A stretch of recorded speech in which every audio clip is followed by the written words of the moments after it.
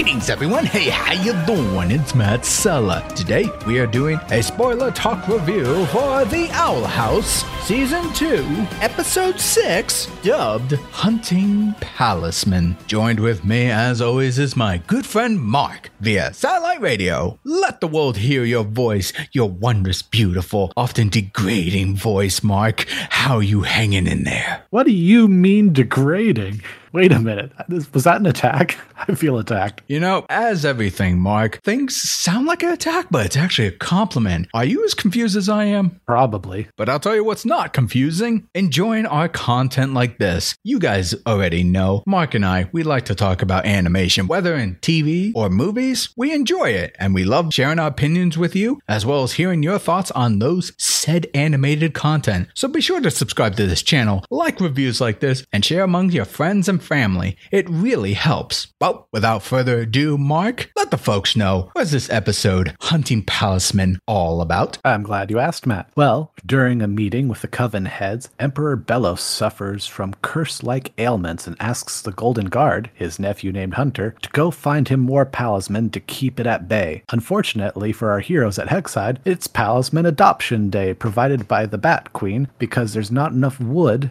Palismen wood, that is, for young witches to really make staffs anymore, pretty much because the Emperor's probably been, draining the life of Palismen. And while plenty of students do manage to find a Palismen to adopt, Luz doesn't because she finds she doesn't have a commitment, really. She wants to be a witch, but what does that even mean? So, during the night, Luz goes back to the school to try and connect with a Palismen, only to be kidnapped along with the Palismen by the Golden Guard, who then get attacked by a crazy hand dragon that is under the control of Kikimora because she pretty much wants to kill the Golden Guard because he's essentially the number 2 to the Emperor and she doesn't like sharing. And the two have to avoid a giant hand dragon, deal with the fact that Hunter maybe isn't as powerful as we thought he was, especially without his staff, and, maybe learn to understand each other along the way. And maybe, just maybe, one of them will go home with a cute little cardinal palisman of their very own. And that's about the summary of it without giving away too many spoilers before we get into it. Matt, what did you think of the episode?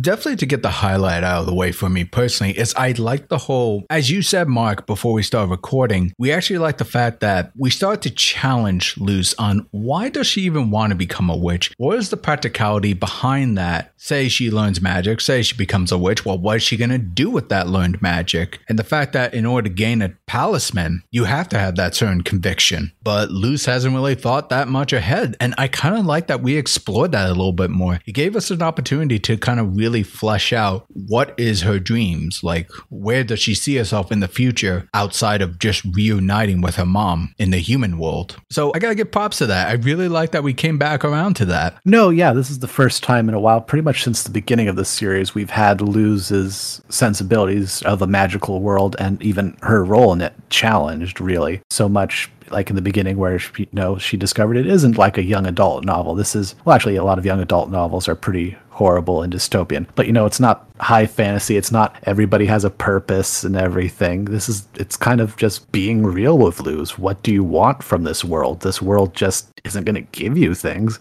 And I think that's really cool and kind of something fun we don't do a lot with a lot of narratives, especially ones where the main character finds himself in another magical fantasy world. And yeah, no, that was probably a highlight for me. I know a lot of people really like the relationship that winds up kind of growing between Hunter and Luz. I liked it a lot, but Matt, we both kind of agreed that maybe this was a little fast for us, given that we just kind of met the Golden Guard as a threat, and, we kind of maybe would have liked to have seen him be more of a direct threat to Luz and everybody. Not that we didn't like what happened, just maybe that it came a little too fast for us. What did you think? I know we didn't really talk much about this, Mark, but I feel like, and I know the production behind the Owl House seemed to be pretty open to the creator, as far as I could tell, but I feel like lately with some animated TV shows, was that plot lines needed to be rushed a few times. Maybe that's because of what's been going on in the world with the pandemic. I wonder if that had something to do with the fact that the Golden Guard just has only really appeared twice for us, and suddenly we're starting to humanize him, kind of give him the Zuko treatment of a possible redemption arc, which clearly that's where we were headed. But yes, I feel like we should have had a little bit more time with him as an antagonist figure, and then reel in and show his face, his true name to our main character, Luce, and what kind of person he actually could be instead of just being a pawn to the Emperor Bellows. Absolutely. And like I said, I don't think either of us necessarily disliked how it was handled, just that it was handled so abruptly. I actually was very shocked that we actually had the full reveal of him, his name, his face, and his own relationship to Bellows so quickly into the season. Although, I mean, we are halfway through the halfway point here, so I guess it kind of makes sense. But I kind of would have expected that as more of maybe kind of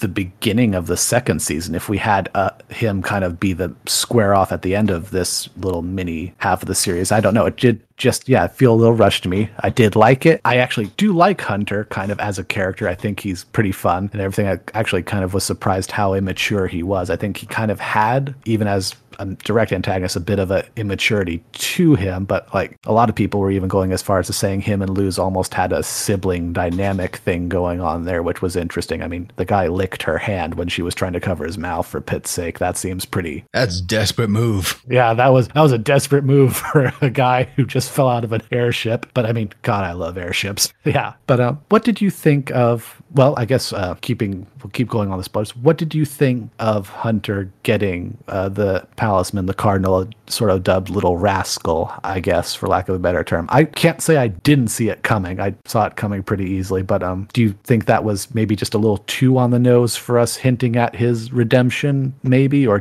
were you happy for him even? I was happy for him, yes. And to echo what you said, I do like the whole thing of Hunter being more fleshed out, being a little bit more deeper than one might initially assume, being a bad guy. Him getting his own Palismen staff, I think really speaks to like what kind of conviction he might have in mind outside of just being the number 2 to the Emperor. I didn't entirely see that coming, but I do know that's one of the 2 options that could have happened. Luce could have got the Cardinal as her Palismen, and it seemed like throughout the episode, like the Cardinal kept hanging around her the most. Heck, it even kind of emoted along with her during certain situations. And I thought, yeah, that would have been kind of cute considering the fact that she was tutored under an owl-themed witch. Well, Luce can't be an owl, but give her a little bird too of a cardinal or something. But it going to Hunter to me kind of makes a little bit more sense considering everything would led up. And plus, Mark, we didn't really mention the secret B plot, if you want to call it that Eda and King went out to try to get Luce raw material to build her own Palismen staff, even though the resources for that is extremely rare nowadays. It would have been kind of awkward if Eda's whatever journey she did came back, gave her the materials, but then all of a sudden Cardinal comes in and says like, no, I'm going to be Luce's staff. That kind of would have undermined that whole thing, even though we didn't get to see that plot line. You know what I'm saying? No, for sure. And also Hunter showed conviction in front of the Palismen.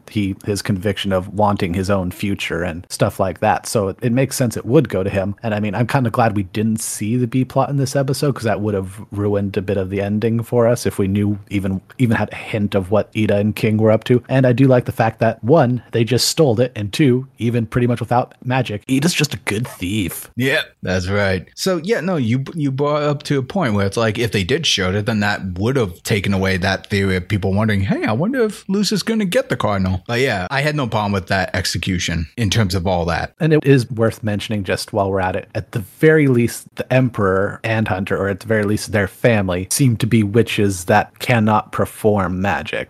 How much that relates, at least naturally, the way we've come to understand it with the sack that's attached to a witch's heart, as was so horribly pointed out earlier in this series. But that's very interesting. I think a lot of people are running with the theory that if the Emperor is not the human, I forget his name, who ventured to the Boiling Isles, maybe him and Hunter are at the very least descendants of said human, possibly. But also, and that's that main theory, really. I'm kind of leaning that way a little bit more now, though if he is the original human, that does make things more interesting because Hunter does say he was also found by Bellows. So it's a little, I don't know, there's some ambiguity to their familial relationship, I suppose, for me personally. And I guess if anything, if Golden Knight isn't going to necessarily be the main threat under Bellows, at least as much as we thought, I think it at least definitely probably cements Kikimora as being that kind of threat. And there's more threats to come. I mean, we got the reveal of the Coven leaders who gathered around at the beginning to kind of see, I suppose, a prophecy of what Bellows might be trying to do with the human world. So threats will definitely start popping up way more prominently here on out, I think. For sure. And I think at that, we can all agree. We're definitely looking forward to it. Happy with the direction the season is going, even if it's going a little fast. Though I think really in a lot of ways, that's kind of been the Owl House's MO. It really doesn't linger on things or drag things out the way a lot of other series do in the, how to put in the more overarching story format, which is kind of nice. I think maybe this was maybe just the first time we saw it maybe not work as well for us, or at least what we wanted out of it, but still very enjoyable. But one last thing from me, I do love we finally see Principal Bump without his hat, and it turns out his hat is actually his Palismen, and it's the cute little demon, and he actually has majestic flowing hair. He just can't see very well, and his Palismen helps him with that. And it's really cute. I actually love Bump a lot as a side character, and, they gave him the kind of the Adventure Time Finn Locks treatment, which, is always fun when you have a character who always wears a hat, take it off and it's not they're bald or something, I guess. But yeah, no, a lot of fun, and looking forward to it more. Absolutely. Well, folks, you heard our opinion, but now we want to hear yours. Let us know in the comment section below, what did you think of this episode of The Owl House Season 2, Episode 6, Hunting Palismen? Did you like it? Did you not like it? Share your thoughts. Join the conversation. Be sure to like, share, subscribe, ring that bell to be notified when new videos drop. And if you want to support me directly, consider going to my Patreon. And if you want to watch me do some animation, check me out on Twitch. I usually stream on weekends. Links are in the description below. This is Matt Sella. This is Mark. Thanking you all for tuning in.